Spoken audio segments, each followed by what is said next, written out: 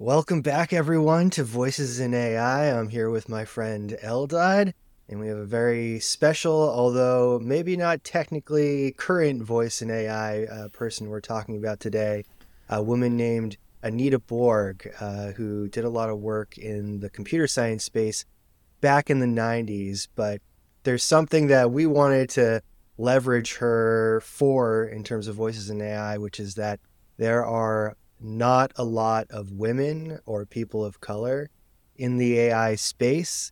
And therefore, it's very hard to lift up those voices if they're not there.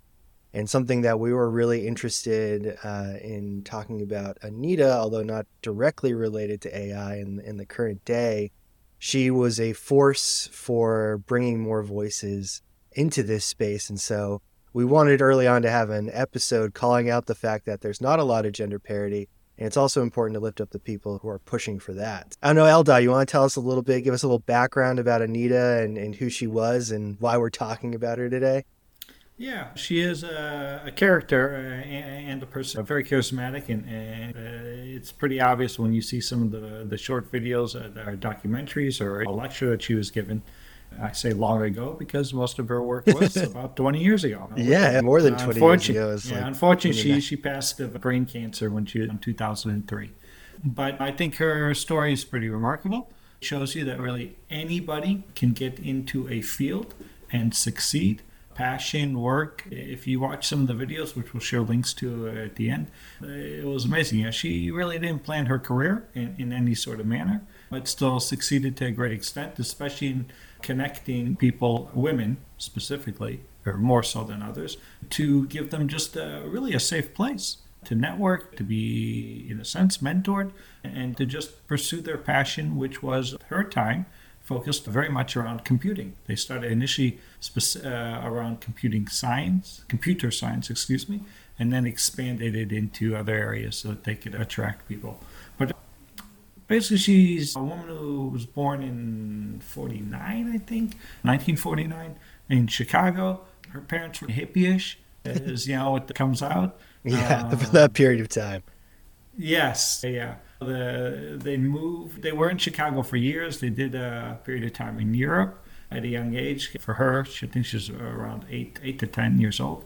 They came back, and the dad didn't really enjoy being back in the U.S. I think the whole family is what comes across, but because Europe was the first time they'd seen other cultures and so forth. And sorry, I'm actually confusing that. I apologize. That was Hawaii.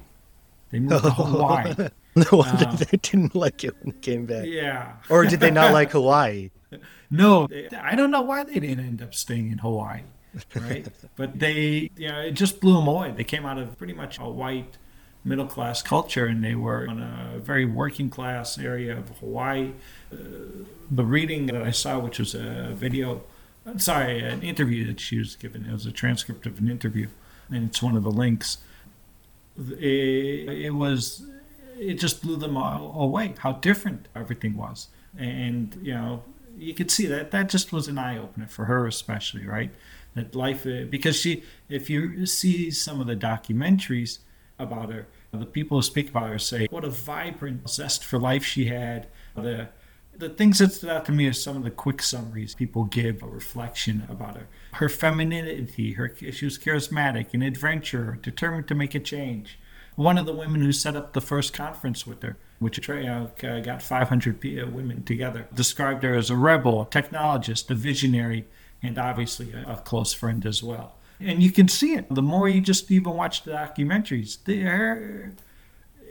those words carry across. And that's why I think she's an absolutely important person that within Voices of AI gets recognized.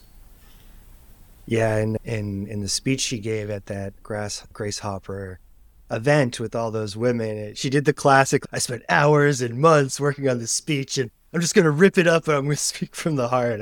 I always love it when people do that. Yeah. And it is clear that she's super charismatic and fun to listen to, and has a lot of things she was saying, I would say, before these conversations have grown in prominence, obviously in the last 10 years or so, but she was talking about it well before that. And I think she suffered from the same thing that many other, particularly women, have suffered in her context of you go into these computer science spaces and it's all people who look like me and you with maybe a little bit more hair on their heads. And it can be difficult for that. There's a culture that goes along with that, especially in earlier periods of time. And I was just so excited to see how driven she was. I think she called it Sisters, the like listserv she Yeah, created, yeah. Systers, And because she was like the a system engineer. organization, the Anita Borg, which was named shortly after, renamed to that shortly after she died, has something also called Braids, which is again all about bringing more people of diversity in. And I think that one actually sits a bit outside of just women. And it's been something that's been noted globally around the world. If it's STEM, right? Science, technology, can't remember the E. Engineering and math. Engineering and maths, women and minorities are less represented. And to see these sorts of initiatives take hold, and your background especially, I think, is obviously connected to this. Yeah, so for those of you who don't know, I spent about 6 years running an initiative in Boston called Boss STEM, and the focus of that was to get women and children of color more into STEM and pursuing STEM degrees and jobs. And I think we saw in a lot of that, a lot of the programs that we were partnering with, a lot of things we're doing, there were not a lot of women involved in it. It was definitely mostly a boys' show. And so you saw some programs specifically crop up, like Girls Who Code, who are focused specifically on women. And it is super important because you do need diversity is great once you can get there, but you do need spaces to get women particularly involved, more relevant interests that are going to be more aligned with what women are dealing with in their daily lives versus what men might be doing. I think one comment she made in one of her speeches was that access without knowing is not access. And I think it's so important, this education piece of it, and how she turned over more to the education and representation piece of, so what, there's this fabulous technology that can change your life. If you don't know how to use it, then it's useless. It's a Yeah. however expensive piece of garbage because you're not actually able to use it. And I think that's what's so exciting. If she were alive today and saw AI, I think she'd say a lot of the same things, which is that we need to make this as accessible to everyone as possible because it is such a game changer once you actually know how to use it. And you can use it as long as you have an internet connection, more or less, for free with a lot of these models. I was definitely inspired by a lot of what she was saying and how she approached this issue. And they set a goal through the foundation or institute that they created to have a 50-50 ambitious split of women and men in computer science. And I did look it up. It's only at about 20%. So maybe it Mm, was a little too ambitious, ambitious. Yeah. unfortunately. But I think it's important to set an ambitious goal like that to push us towards more like gender and race parity in this field. Yeah, that video is an interesting one that you're referring to, where she gives that speech that she ripped up and so forth. But that's after the organization's been running for a number of years. The story, the bathroom story, as she jokingly refers to it sometimes, is classic, right? So she was at a conference where I think she said there's 3,000 people. Yeah, it was a massive conference right back in early 90s. It might have been even as early as 87. If, Yeah, I think it was late 80s. yeah. And she happened to be in the bathroom with a couple other women, and they all were saying how few women there are here. And they looked at the attendee list and they figured out there's only about 10%. Literally about 300. So they decided, and as they were doing this conversation, a couple of them, it grew to about 12 in the bathroom, right? And so they decided that they would go out and try to find all the women at the conference and invite them to do a dinner together. And from that, the Sisters, SYS, got started. That was basically